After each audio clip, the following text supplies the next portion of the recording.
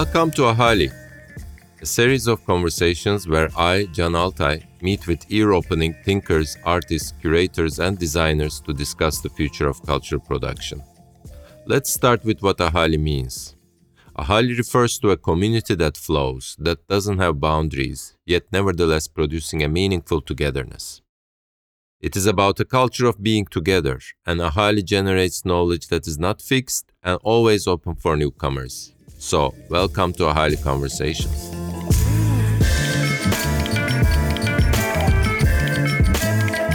We are hosting Alistair Hudson, the renowned curator, trailblazer of usefulness in art, and the forthcoming artistic and scientific chairman of ZKM, the Center for Art and Media in Karlsruhe. Alistair Hudson grabbed everybody's attention when, together with Adam Sutherland, they turned Grizedale Arts, an art institution in northwest England, Lake District, into a hotspot of artistic discussion and production between 2004 and 2015. A directorship followed at the Middlesbrough Institute of Modern Art. There, he developed the idea of the useful museum, opening up questions on how the museum can be used otherwise, and simultaneously reflecting on a wide collection, as well as new commissions and projects. In collaboration with the artist Tanya Bruguera and the museum's Vanabe Museum and the Queen's Museum, he got involved in the exhibition Museum of Arte Utile, and later undertaking the role of co-directorship of the Association de Arte Utile that resulted from this project. The project, as we will talk about, has become a repository of artistic activities that propose new uses for art, working on a one-to-one scale and embracing artistic thinking to respond to urgencies. In short, all things dear to Ahali Conversation so far. Meanwhile, on the institutional front, an even grander responsibility of being at the helm of Manchester Art Gallery and the University of Manchester's Whitworth Gallery was disrupted due to a controversy around the work of forensic architecture last year. This summer, news of Hudson's forthcoming appointment to ZKM was announced. ZKM is also a groundbreaking institution that has been directed by Peter Weibel for over 20 years and set in the intersection of art and technology. They've hosted many large-scale projects by the likes of Bruno Latour and many more figures, and in that sense, Hudson's appointment truly sounds like a new chapter.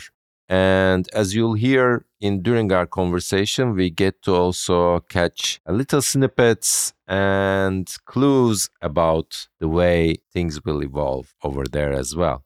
So, without further ado, I'd like to welcome Alistair Hudson to Ahali Conversations.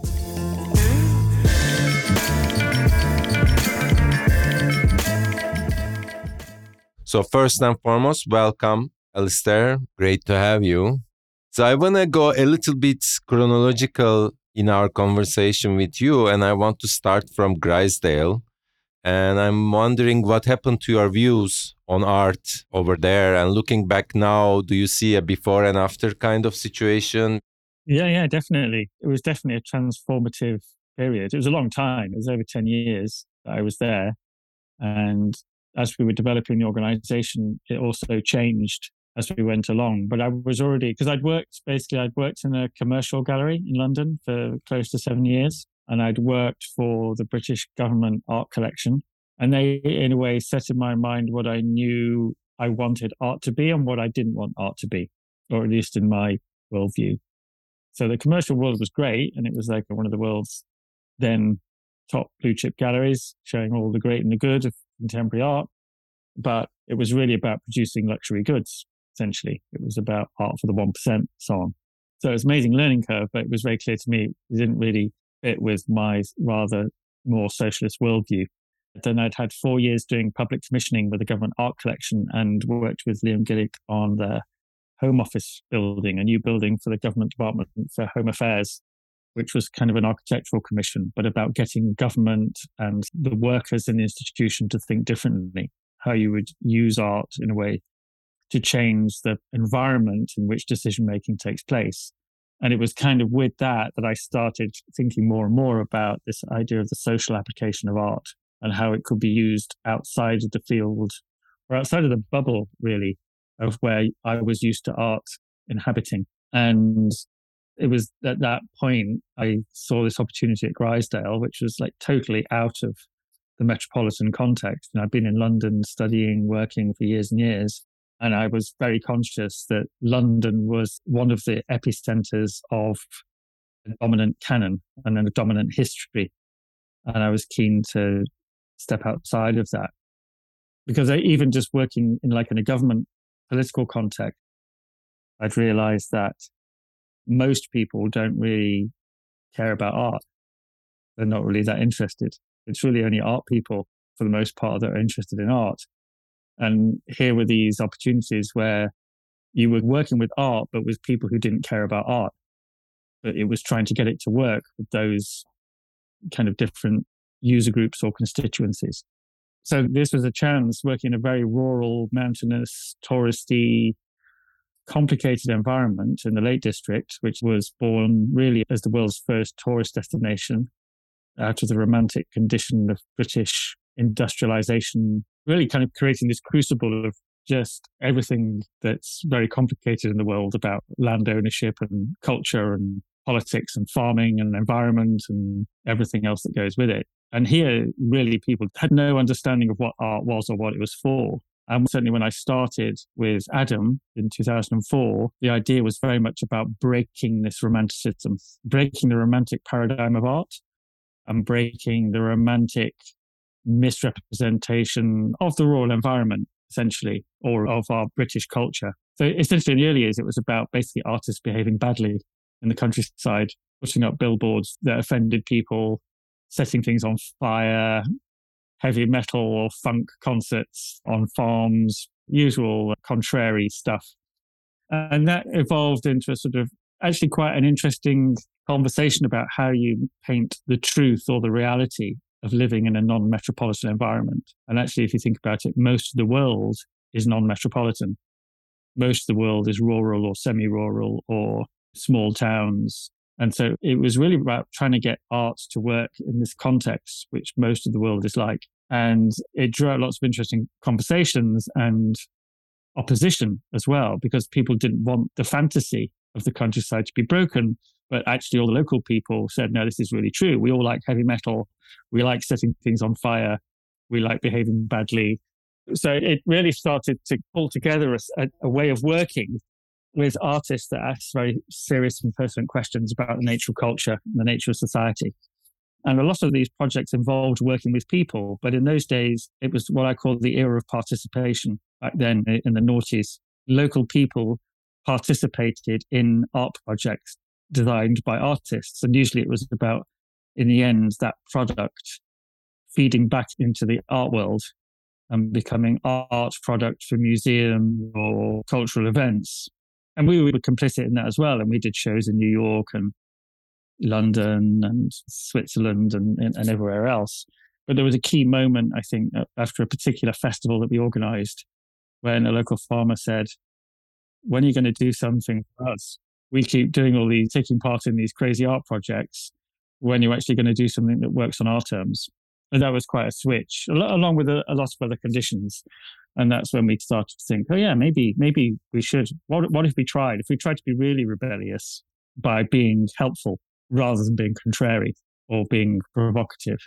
And that really started this, I suppose, the trajectory of thinking about the use of art and how you apply art in the social conditions that are on the ground and help advance or do things differently that is actually works to what people are trying to achieve, what people are trying to strive for in those communities. So that was the key turn in that kind of story of Grisdale. So in a sense, it's not only a before and after, but it's the whole experience and in a way epiphany of thinking about this locatedness or the situatedness of what you are doing and how it also resonates and is used or not used by the people, the constituencies, or basically the people who are living there. Exactly. On the one hand, a lot of the projects were quite fun. They were quite humorous. They were quite provocative and so on. But they were also done with us as members of the community, working with other members of the community, not as us as art outsiders,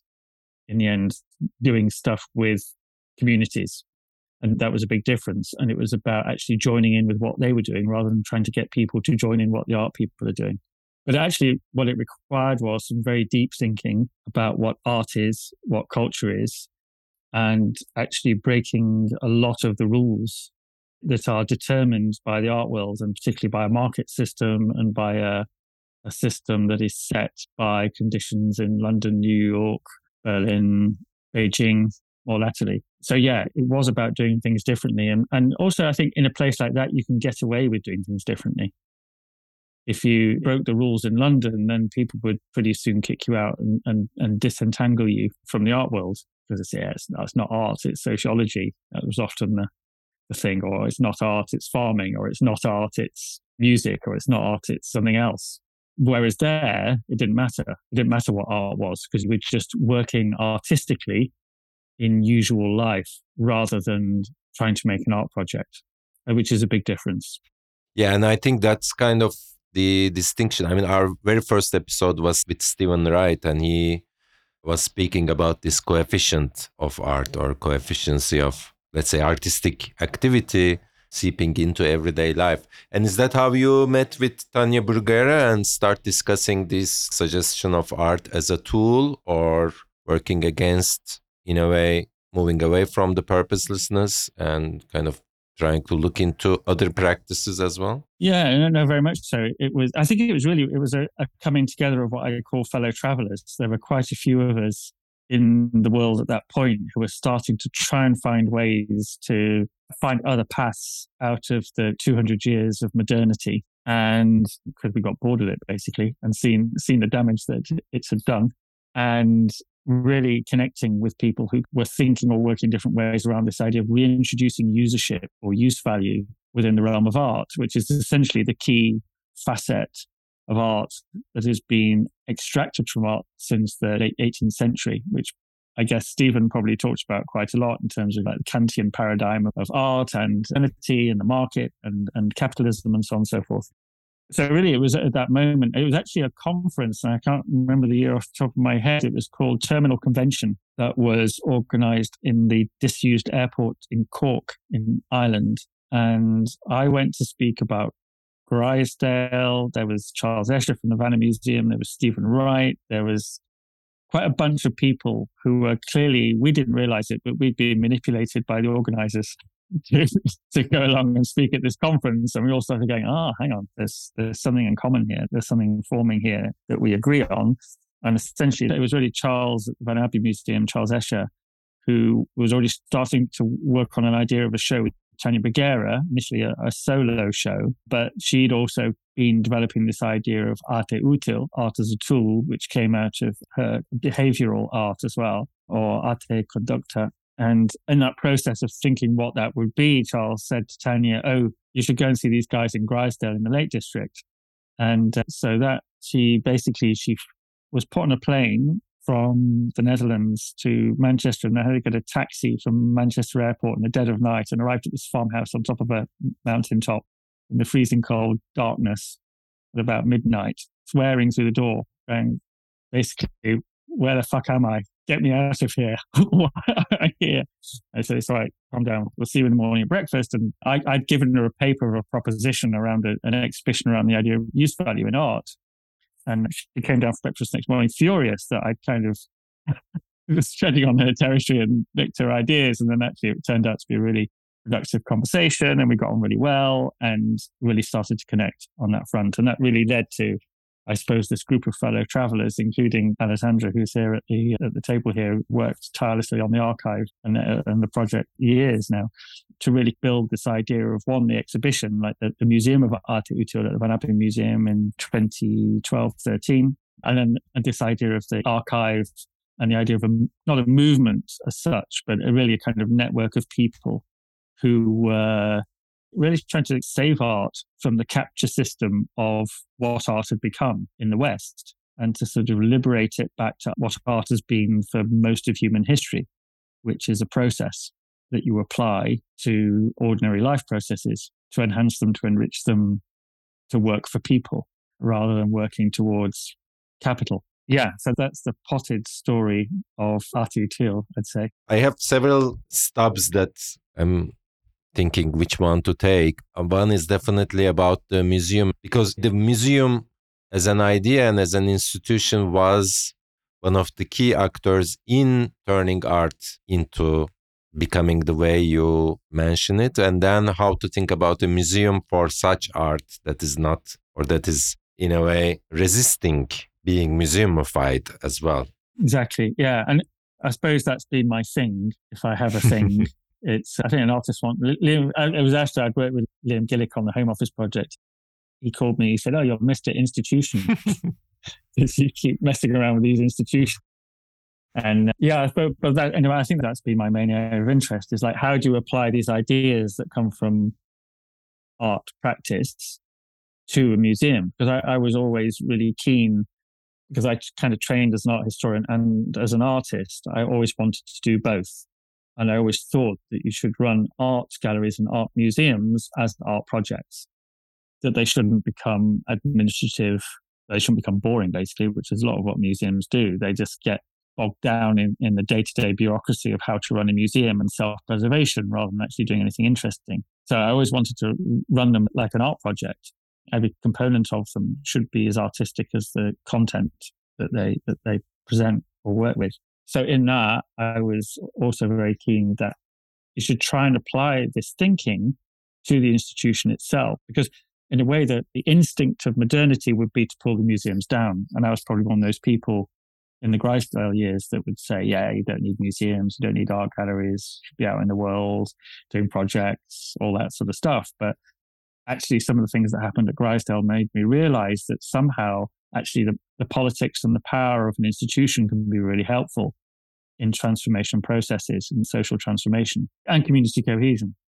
And so I did become more interested in the history of the institution, where it came from and what it became. And I became conscious that actually a lot of these places didn't start out, certainly in the British context, they didn't start out as museums, as spectator mechanisms.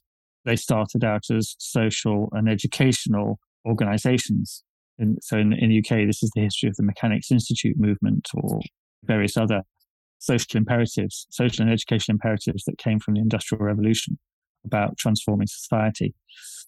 So I thought, well, maybe it's kind of like the wrong thing. Just to knock something down and start again is really the avant-garde model. That is sort of the white male masculine gesture, is to smash it up, to be a naughty boy and then rebuild it in your own guise. So I thought, actually, it's better to think rather, and also that's tied in with the history of autonomy and autonomous art. So in a way, what would be the ecological view, which is actually to repurpose to these buildings, to reimagine them, to evolve them, to turn them into something else. So it's like some of like our friends who we work with on the Making Use project in Warsaw, they talked about bending the museum, which I quite liked as well. So it's like, yeah, don't smash it up and don't just like lay it to waste. Let's work with what we've got and reuse it. Because actually, for me, it's like, if we could imagine how we could use the museum or use the art gallery in different ways, that could be a better answer than trying to do grand gestures.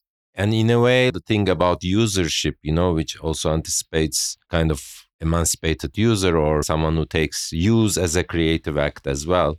And in that sense, the users are maybe not only the visitors' camp as the original duality, like the in-house and the outsiders kind of situation, but maybe the users of the institution are also the people who work there. But one thing about the figure of the artist, I mean, you are rightfully critical of the modernist construct of the artist as a kind of savior or a rebel or something like that. But when I think about the artistic position or practice, I also often go back to the figures of the shaman or with the witch as well. And I think they did not necessarily give people what they wanted, but they definitely had a strong social contract. Yeah, exactly. Yeah, I think because basically the modernity is so ingrained in us, and this idea of something being art or not art is so ingrained in us, I think it's often quite hard for us to imagine another way or other approaches to doing art. And I think that applies to the artist as well. So if we go back to Stephen Wright and his coefficient, essentially what that means is don't think about whether something is art or not. Think about to what degree something is art, or in what sense something is art. And you end up then with an ecology of all different positions. Of course, within that, you have like a high coefficient of art in someone like Picasso, but then a kind of, for example, low coefficient of art in somebody like a gardener who might be just at home making a beautiful bed of roses, and everything in between. And actually, for me, that's been this idea of the coefficient, both in terms of art and what the artist is, has been incredibly liberating. Because I've always have subscribed to that view that in one way or another, everybody is an artist, or everybody has the capacity to be an artist. It's not that there's a chosen few. And of course, there are people who are very bright and smart. There are people who are highly skilled because they've trained a long time or because they have a particular natural ability. But the reality is that art permeates all these different kind of economies, if you like, that makes up society. And in a way, it's more accurate to describe the world and describe the role of the artist as operating in and amongst all those different economies and societies. And that would include the shaman, and it would include the priest, and it would include the gardener, and even like badly behaved people, like tyrants or dictators. They can be, as we know, they can be artists too. So for me, that's actually how the world works. And that's actually how art works. And we've seen in recent times as well with the hard right shift that they have used artistic strategies and competencies in terms of aesthetic literacy to get their way, which has sort of dumbfounded the left for many years as well, because they sort of had their tactics taken off them. And you kind of got people like Putin using very hard visual currency in order to enact power, or someone like Trump using particular language and visuals in order to gain power and so on as well. And these are artistic competencies. So I think we do have to think very carefully about who artists are and be accurate about it. I read a lot of Ruskin, or whatever you think of him or not, but his view of art was ultimately art is about how to see the world truthfully, and importantly, then to act ethically in it. So you have to see the world truthfully for everything else to follow. So if we still have this idea that some people are artists and some people are not, or we still have this idea that some things are art and some things are not, then that's not a true understanding of how things operate. So this idea of the coefficient is really, really key to opening that up in a more interesting way. You mentioned Ruskin, and he also had a lot of interest on the planetary. He was, as far as I know, following the developments in geology very closely and these new knowledges. And today we know, in a way, much more about the planet. It's still not enough, obviously, and then we also created these technologies that already became part and parcel with us within the same ecology. And I think our models of cohabitation so far, or our concerns over like how we live together with others, with other peoples, other species, and with the whole planet is also, on the one hand, quite expanding and being challenged. On the other hand, also there's a reactionary, let's say, much more conservative approach on it. But I'm curious, how do projects that highlight that usefulness and also that connectivity with communities include or tackle these issues? Or do you see a relationship between these modes of thinking? Yeah, no, absolutely. If you look at the Artutil archive, there are all kinds of different categories, for example, in the archive that there's ones that are to do with economy, ones that are to do with science and technology, ones that are to do with pedagogy. And of course, they all overlap and they all interrelate. But essentially, it's understanding, again, it goes back to fundamentals in my mind around understanding humans and even like non-humans using tools. And art is one of those tools they use, even if it's as a process. And technology is an extension of that. The whole history of the language of technology comes from an understanding of art and a much more open-ended understanding of what art is and what technology is. And I can see that run through, like throughout human history. And of course, it comes to extreme moment in the Industrial Revolution, which is one thing, and which in a way was the moment that gave birth to institutions like the Whitworth and Manchester Art Gallery, where Manchester was like the first modern city and all that. But it also applies now, I think, as part of that storyline with digital technologies and post-digital technologies as well. So that's what, in a way, why for me ZKM is very interesting right now as a place which was kind of designed as a kind of Bauhaus of the digital age, that it could begin to reimagine itself, not just in terms of new media or media arts as a subset of the world of art, but understood its interrelationship between economies and societies and these emerging technologies as well. And then the important thing is, how do we make sure that these technologies are used in the right way for the benefit, for the widest possible benefit of humans and non-humans on the planet? And a lot of proposals or suggestions or prototypes of how you might do that are being modeled in artistic processes and artistic projects, some of which are articulated in the Artutorial Archive, or we look at some of the really interesting stuff that's happening in Peru, Argentina, Mexico right now in terms of technology, or in sub-Saharan Africa, or in Bangalore. People are starting to use these technologies creatively in very interesting ways. And that for me is quite an exciting moment to be in. This was definitely going to be one of my questions. And also with the ZKM, I mean, maybe a parenthesis for the audience, you mentioned the director of an institution also having an artistic efficiency.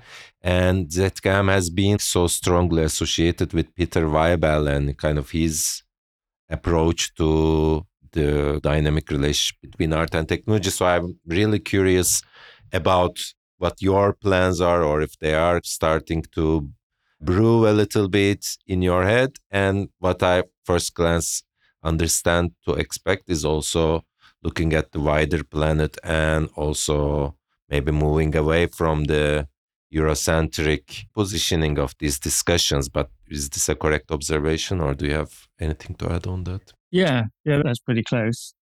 I'll be careful not to reveal too much because I haven't even told the team at ZKM yet what my plans are. So they listen to this podcast, probably listen to this.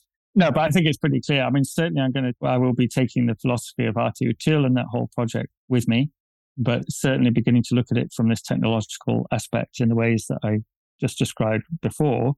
But I also do think it's a chance to reimagine an institution in somewhere like Germany, and particularly one that's in the genealogy of the Bauhaus, to do that in a different way that's more generous, I suppose, in the current global context. So, for example, if you imagine that the Bauhaus in a way was this idea that created a central point that then had this diaspora that went out into the world and infected the world with its ideas in very positive ways. But nonetheless, it was still very much something that came out of the middle of Europe at that particular moment in history. And of course, was created by a moment of trauma as well and violence. But it kind of feels right now that wouldn't be that kind of broadcast approach, if you like, wouldn't be one that was fitting or sensitive to global politics and society right now. So in a way, I'd much rather see ZKM as a contributor to a networked constellation of people working, if you like, fellow travelers. So they're basically people working together in this way. And it's the same as I talked about in Grisdale. Rather than everybody trying to join in what ZKM is doing, what would happen if ZKM joined in what everyone else is doing? And they brought their skills and competencies to the table with programmers and AI specialists and everything else that comes with that too. I was also thinking, and also maybe embracing the patchy and partialness of the planetary reality rather than being a universalist or, imposing this universalism as Bauhaus used to do. Since you mentioned the Bauhaus, I'm curious what or how much you think about the concept or the notion or the activity of design, because that's also a byproduct of the Industrial Revolution and a detachment from basically what used to be called art before. And I mean, someone like Boris Groys would say all art originates as design. And in a way, design precedes art, and the museum is the site for seeing defunctionalized design fragments. And since there is also, let's say, new emerging fields such as social design and other activities that really, I think, coincide to a great extent to what Arte Utile philosophy embraces. So I'm curious if you think about design as a concept or what you think about it. Yeah, definitely. I would include design in my very broad planetary ecology of things that happen. As you say, the idea of design as we think about it is part of that mentalization of what art was. That also you could say the same about craft, you could say the same about architecture and many other things. And in reality, all these things are very interconnected and overlap. I'm of a mind to enjoy the complexity of all that rather than try and draw hard lines between things. So yeah, I would definitely include design. And there's moments where art flips over into design and vice versa. And I think that's a rather joyous thing in my book. And especially when you see it happen in specific contexts as well, like you were intimating, like a universal idea of art is certainly not something that I would want to maintain. And I think that the conversation is now, and this is, I suppose, part of what I was trying to say with how ZKM might operate. And in fact, how a lot of projects I've been involved in operate in this idea of the interlocal rather than international, which is about specific places and specific circumstances having a global conversation with other specific circumstances and places, where you're actually having a much more articulate conversation about how to get things done. And they will be different in different places and the people will be different. But through those conversations that now are enabled through technology like this, you can actually start to compare notes and share tactics between somewhere in the rainforest in the Amazon or somewhere in Syria or somewhere in the Highlands of Scotland. It doesn't really matter. But that is a very exciting thing I see happening right now, is the way that artists and communities are able to pull together, even though they might be 1,000 miles away. And I think that is of great benefit. And I think that's something that's I've seen, particularly with the RTTL archive, is the conversations that emerge between, for example, Ibrahim Mahar's project in Tamale and kind of post-Zapatista technologists in Mexico City.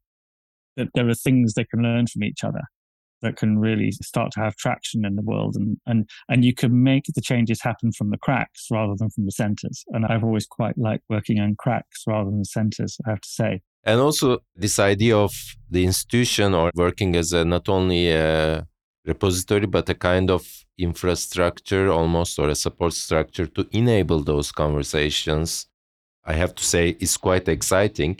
So as my final question before we open up to comments and questions from the groups is, tell me how much you want to get into it, but it comes as an obvious point because we discussed so much about employing new technologies and expanding knowledge around the built environment. And I think forensic architecture is a really interesting practice in the way they shed light on or scrutinize shrouded political conditions through also using this knowing how, or through using their knowledge about the built environment and access to new technologies. And obviously there's been a controversy around their work during your time in Manchester. So I'm also curious if you want to air that out or however you feel like, but I thought it kind of came naturally. Yeah, I mean, it's a complicated story.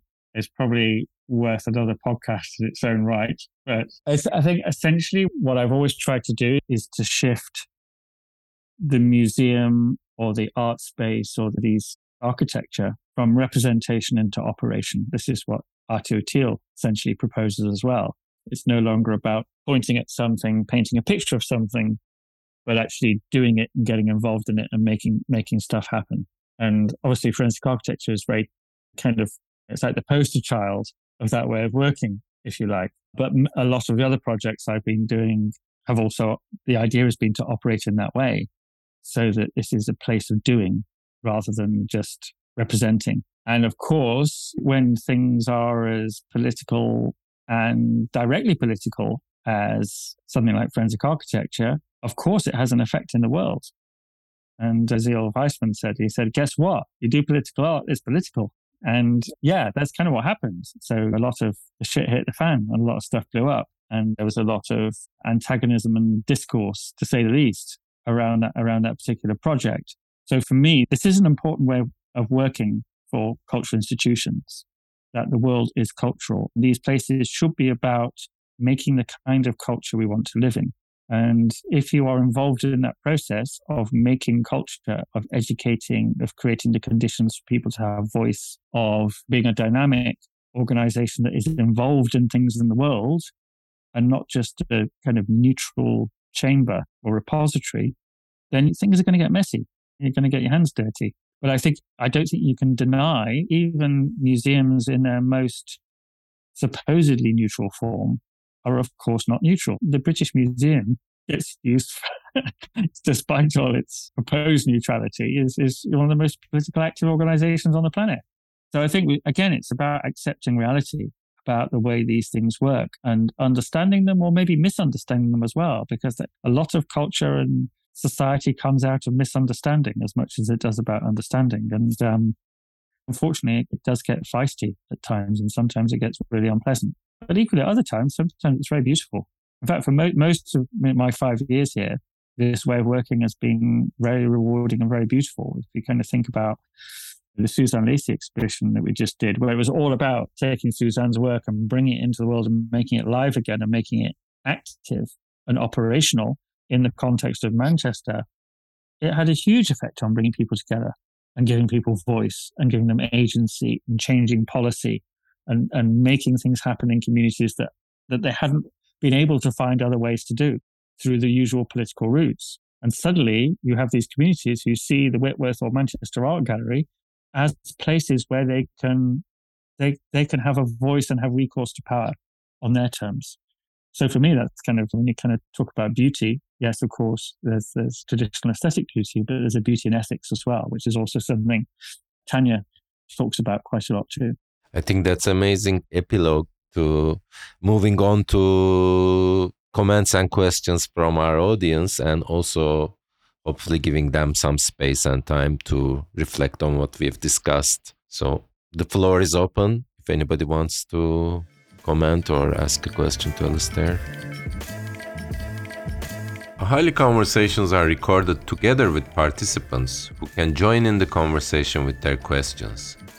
If you'd also like to take part in these live gatherings, visit ahali.space and send us a line via email.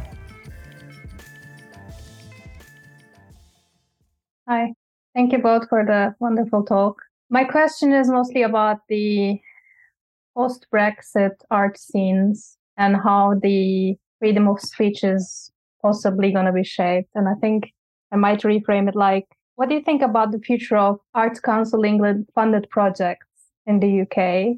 I think they're going to be mostly like redistributed towards places that are outside London. And when you map those places with the map of the Brexit voters, how do you think that's going to affect the future conversations around art that includes British institutions? That's a very good question. We've had a redistribution of Arts Council money in the UK just recently. And it was clear that directive came from government and from the Tory government, and clearly tied to their agenda of levelling up, as they call it, or as redistributing, and particularly into these areas, predominantly post-industrial areas that have in recent times, in part of the Brexit conditions, been seen as the key strategic battlefields in political life and in cultural life as well. And I think it's interesting because I'm not sure the way it's being told is not necessarily the reality. That, in my view, a lot of those communities were manipulated by discourse and aesthetics to vote a particular way. I mean, at the time of the Brexit vote, I was working in Middlesbrough, and I saw it, and I saw everybody who believing what they were told that this would be an answer. And I remember saying very clearly at the time, this will not be the answer. You will not get what you're asking for or what you think this is going to bring. And of course, it didn't. And I think this redistribution that's taking place is part of that political map. But I'm not sure necessarily that map relates to artistic practice. Because in a way, what's important as artists is how you do something, not what you do. And I think the danger is just by shifting where the money goes, the money will not necessarily go to the best ways of working. It will maybe go to the right places, but it won't necessarily end up in the hands of communities, organizations, or imperatives that need it most. So I think in a way, what I had described as a kind of mismapping, which in the end is about how it looks. I mean, everyone talks about the optics now, which is it's this terrible word I can hardly use anymore because it's even used on comedy shows on TV. But yeah, I think that Britain has a problem is that it still believes a storyline that is untrue, and its behaviors and its policy and decision making are based on that delusion. So yeah, and I think the redistribution of funds that we've seen recently from Arts Council is not necessarily by design, but by default, has become skewed by that. Thank you, Betül, for the question. I think Gemini had a question as well. I'd like to make a comment on, I recently found out that Stephen Wright and most of my professors were classmates, and their PhD thesis director is Rainer Hochschlitz, which is a French theoretian, philosopher, and his PhD director was Habermas. And it's a conspiracy. No. So it's all about public space, and, all the they were the torch and the so sorry. I just I'm having a week like that. But this book, La Robe d'Essai, is, I can't translate that, but it's written in French. Rainer Hochschlitz, who wrote that, and I was reading this book when I was 20, and I remember losing my mind because it's so analytic, analytic philosophy, and I was very pleased because I studied science in high school and then started to my engineer school, but suddenly I wanted to study artistry and philosophy. I remember it's because I didn't understand anything. I remember going to an exhibition in Eindhoven because I had Wannabe Museum. So it's everything is connected. One of my friends was studying there, and I just saw these huge installations, and I was like, what are you gonna do afterwards? Why this is all, there were tents and I know some structures with televisions, and I was like, what all these are going afterwards? I felt, of course, stupid, and also I was a bit mesmerized as well of the fact that I don't understand anything, and it was a challenge for me to understand.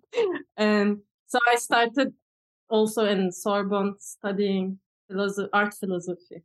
And then this was the first book I wrote. And so I found a passage. There are all very strange notes in it that really shows that I was losing my mind. And one of them is art that doesn't look like art. I was so shocked of the fact that the author was trying to explain that the statue of art, he was trying to decompose it and in a methodologic way. He tries to found something that he called aesthetic rationality, and his thing that he is not he's comparing authors as well, like Goodman and Genet and Panofsky, all of that authors, and tries to have a different look on art. And this I found this passage saying that he's saying that trying to define what is art or what is not identification, but it doesn't say anything about his public status, his public image. So actually he's saying that trying to define things how it is not, how today is not relevant, trying to define things. And he says that it's just an anxious artistic identity. This envy is coming from the anxious identity of the artist.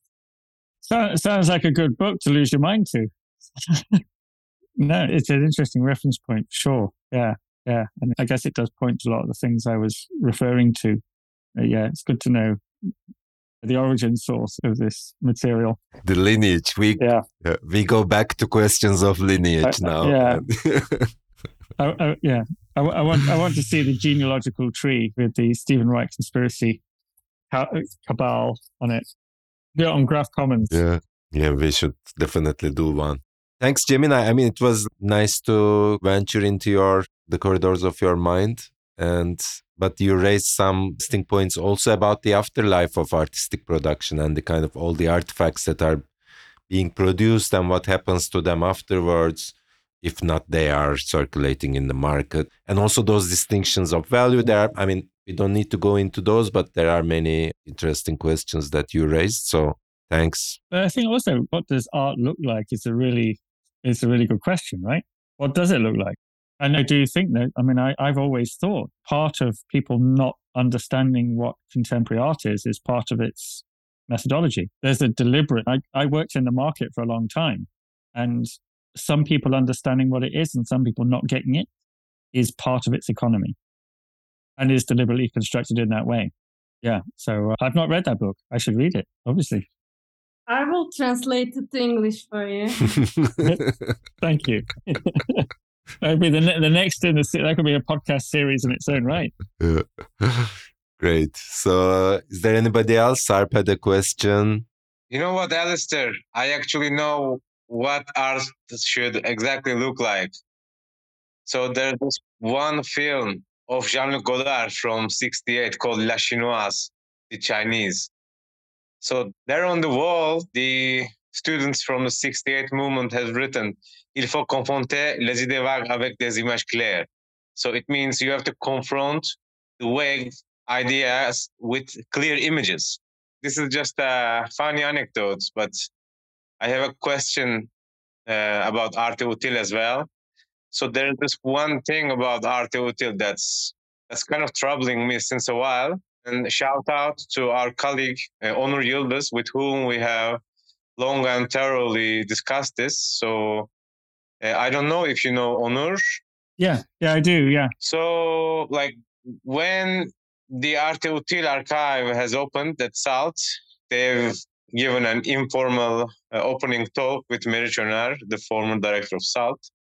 So there I also asked, an endeavor such as Arte Utile, or let's say the introduction of the term, the useful art, also inherently suggests a hidden negation of the unuseful art.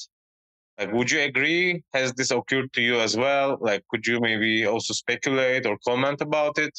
Yeah, I mean, obviously, amongst all, we kind of discuss these things a lot in Arte Utile. And so, for example, Tanya will never use the term useful art because for her it's not accurate enough. She thinks of art as a tool. Whereas I have used the term useful art because in an Anglophone context, it sits in a history that goes back through the 19th century and a lot of the social and socialist movements in industrial Britain. So there was, for example, a really useful knowledge society, which is about workers gaining the knowledge to kind of subvert the system. So for me, there is, of course, a provocation in the discourse around arte utile, useful art, useology, which is knowingly against this idea of autonomous art. And but I would say there isn't a clear divide. And it's not like I want to do away with it. I mean, I would always argue all art is useful to somebody somewhere. Even the most arcane, abstract, kind of monosyllabic, unforgiving art forms are used by somebody somewhere. And neither is use determined by intent. Things can be used and misused. So if you look at, for example, some of the most classic icons of uselessness, i.e., for example, classic case being abstract expressionism, was clearly used by the American government in the Cold War. And art collectors know, as I say a lot, art collectors know how to use autonomous art really well. So the way I'd rather see it is, again, and it's a bit like how I described the kind of matrix of thinking around the coefficient of art and the coefficient of artists. We could also think about a coefficient of use, so that any given object or eventhood in the world is in a way given meaning by its use and who's using it at that particular time and how. So it's not that some things are useless and some things are useful.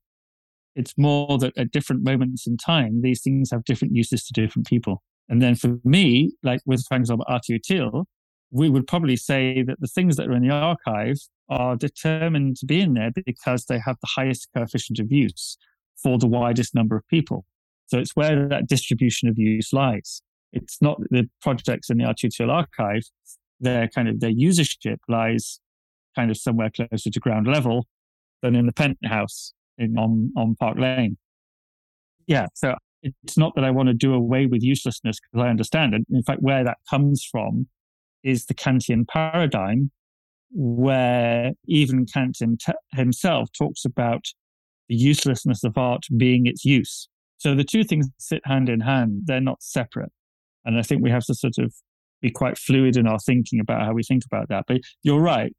For sure, I've certainly used the idea of over time, maybe less so recently, but in the early days when everybody thought it was a completely nuts idea, and I would get shouted at by art dealers at the various moments in this, is that, yeah, it was kind of used as a provocation to sort of chip away at the system a little bit. But nowadays it's being integrated into thinking a little bit more, I'd say, in recent years. But then that also worries me as well. And also, I mean, there's a certain clarity to the way Arte Utile is described. There are even like a list of qualities that an Arte Utile project should possess and things like that. So it's always in the language. But that clarity, I think, is mistakenly taken as divisiveness because, I mean, again, like a very simple and maybe stupid art historical example, but nobody criticized abstract painters for, let's say, refusing figuration and not being inclusive to figurative painting, in a sense. So I think it draws a position, and I don't think that clarity suggests that all art should be within Arte Utile. It's more about cataloging, deploying a number of practices together out into the world. And I think it's two different things, and I don't think that they are suggesting that all art should be Arte Utile, or I don't know, maybe I'm wrong. No, it's right. It'd be a very boring place. And in a way, it couldn't exist without non-Arte Utile art. But it was really, I mean, at the time, it was just, I mean, the point was, I suppose, and I don't know, maybe Alexandra can chip in here as well, but the point at the time was to tell these stories that hadn't been told, to present another picture of what art could be and what it has been and how it can work in other ways than the ways we are told in mainstream education or in mainstream cultural discourse, is to say there are other ways of thinking and looking and talking about art that we shouldn't ignore. And if we are to demodernize, decolonize, all the things where a lot of people are endeavoring to do at the moment, then this could be a really interesting key to unlock all that. So yeah, and so it's definitely not like there should be a Starbucks of art where everybody only does useful stuff. But equally at the same time, I'd say something is useful to somebody somewhere, otherwise they wouldn't bother. But I also kind of find it critical, like, please correct me if I'm wrong, but it was never intended as an adjective in the first place, right? Arte Utile? Yes. Like the useful part. The emphasis really is on this idea, and Tanya talks about this, is the idea of art as a verb, which is about art as doing rather than categorization or description. Sure, yeah, that's a fair way to put it. Thank you. Thank you, Sarp, for the question. I think we all have different takes on the whole Arte Utile thing, but I take it also as a project, and maybe rightfully so also attributed to Tanya Bruguera as an artist, I mean, with all her collaborators, of course. So those create, again, convergences sometimes or limitations with regards to what to expect or how to look at such a work. All our discussions and the work around Arte Utile was also that we were conscious it wasn't a new idea. And it was, again, as we were putting the Museum of Arte Utile together, we had this correspondence from an Italian artist from the 60s called Pino Poggi, who said, hey, you stole my idea. I was doing Arte Utile in the 1960s. This is my work. And we go, no, it's right. Come in, it's not new. This is actually a really old idea. just reintroducing it. And you find it in the Mexican muralists, you find it in John Ruskin, you find it in Chinese calligraphy. You can find this in lots of different places. And it was important that we accepted that this wasn't a new invention. It was really a way of bringing people and different understandings of what this could be together that told a different story of art. Well, this was great. Alessandra, do you want to say something? I saw you shared something in the chat. Well, not really. I just posted into the chat exactly a link to an article that, because Gemma, Medina and myself, we were at SALT during the office of Arte Util, and we discussed actually with Onur and Nats a lot about the language, right? So for them, they really needed to find a way to come up with a definition in Turkish that was actually not useful art. So I linked this article because we interviewed them, and there is a nice take on the language and the choice of definition, which I think is crucial. And that's why, after calling for a very long time useful art, we just go back to Arte Util because it's, I think, clearer from a Spanish speaking people, but also because it really means art as a tool rather than arte, useful art. So, I mean, this question of the language is quite crucial, but a topic for another episode, maybe.